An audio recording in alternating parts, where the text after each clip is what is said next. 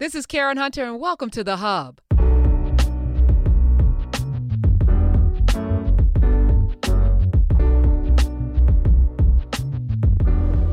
You ever have something happen to you and you wonder, why me?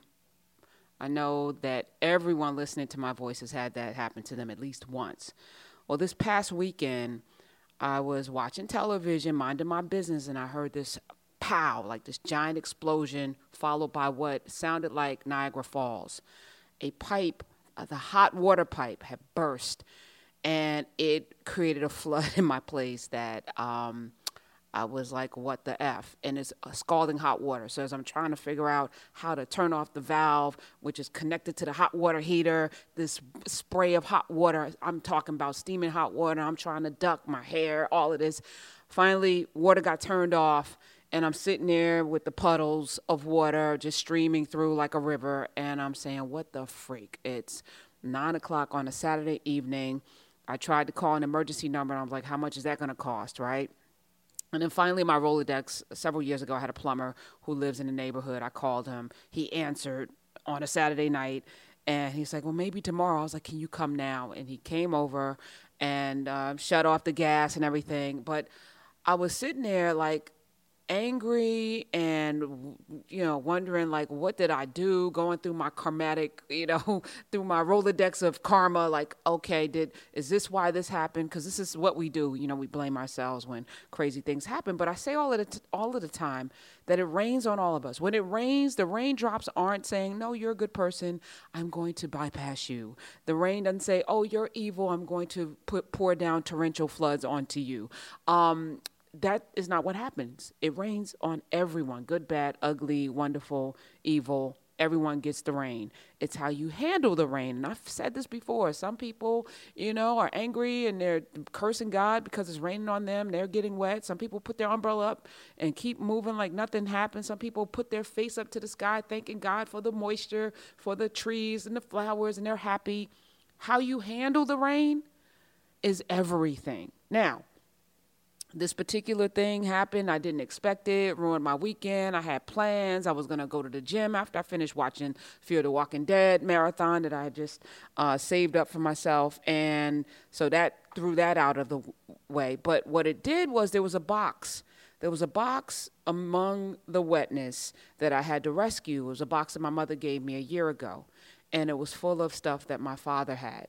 And it was full of stuff that was special to me. Like the first, there was a piano lesson, because I used to take piano lessons, and one of my first piano lessons was in this box among pictures of my dad. And I found a passbook from Howard Savings Bank, and it had my name on it in trust for me. My father had opened it for my college fund.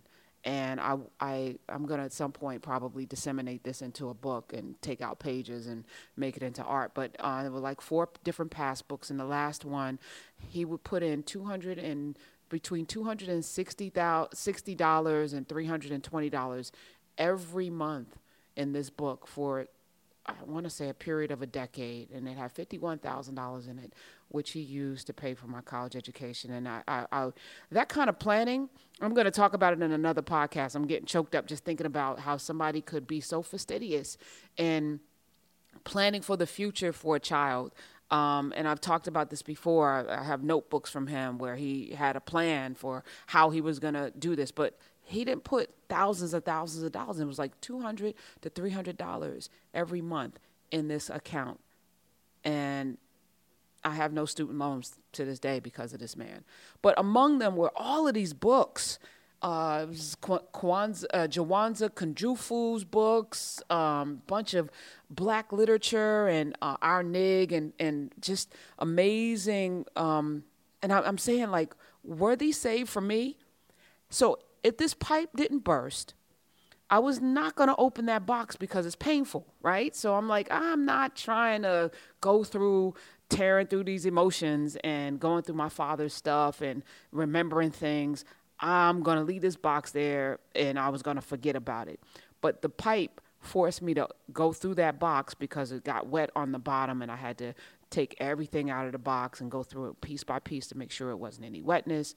And the discovery I feel like I've just excavated some amazing hidden town, like Atlantis. And I just picked up this book called Selections from the Hosea, Sacred Wisdom of Ancient Egypt. And it's by Maulana Karenga, who is the father of Kwanzaa.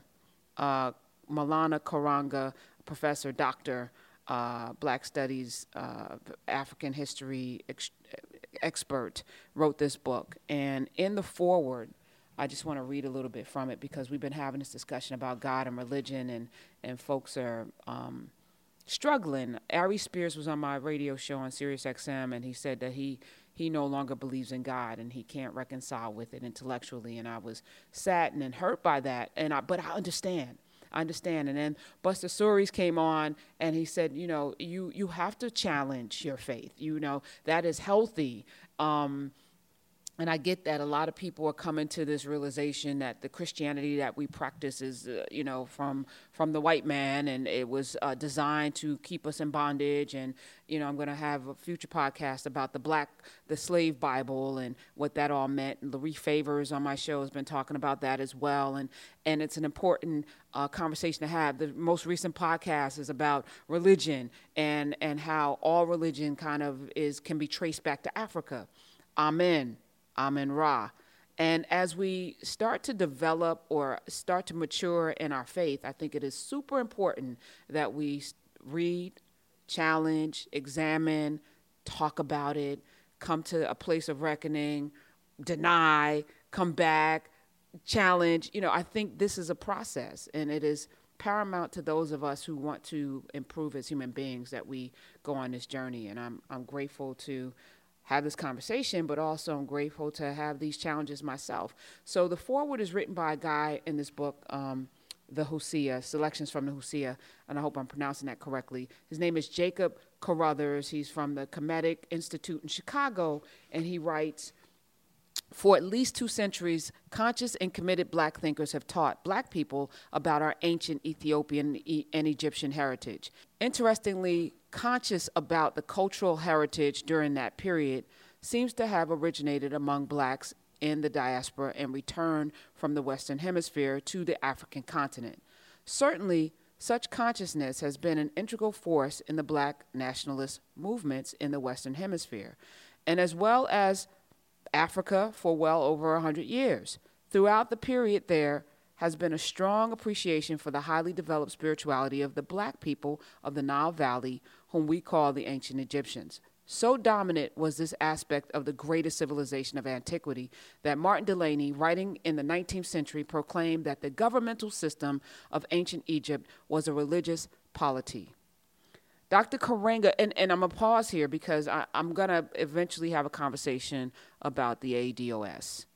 And the more I read and come upon, and again, this was a discovery that would not have happened except for something really bad happening to me. And I'm grateful for that bad thing, right? I'm grateful that my pipe burst because I've discovered books that I have never opened. These are my dad's books. This is the man that raised me, and this is the kind of food that he was feeding his mind. And so I'm grateful for that. But as I'm sitting here, I'm realizing that there is a strong connection to the continent of Africa, to the Caribbean, throughout the diaspora. And to deny any one part of ourselves is to almost say, well, let's not have arms. So we're just going to focus on Black people in America and what we are owed. But you cannot do that without connecting to the continent, without connecting to all Black people everywhere, Central South America, the Caribbean islands, and beyond.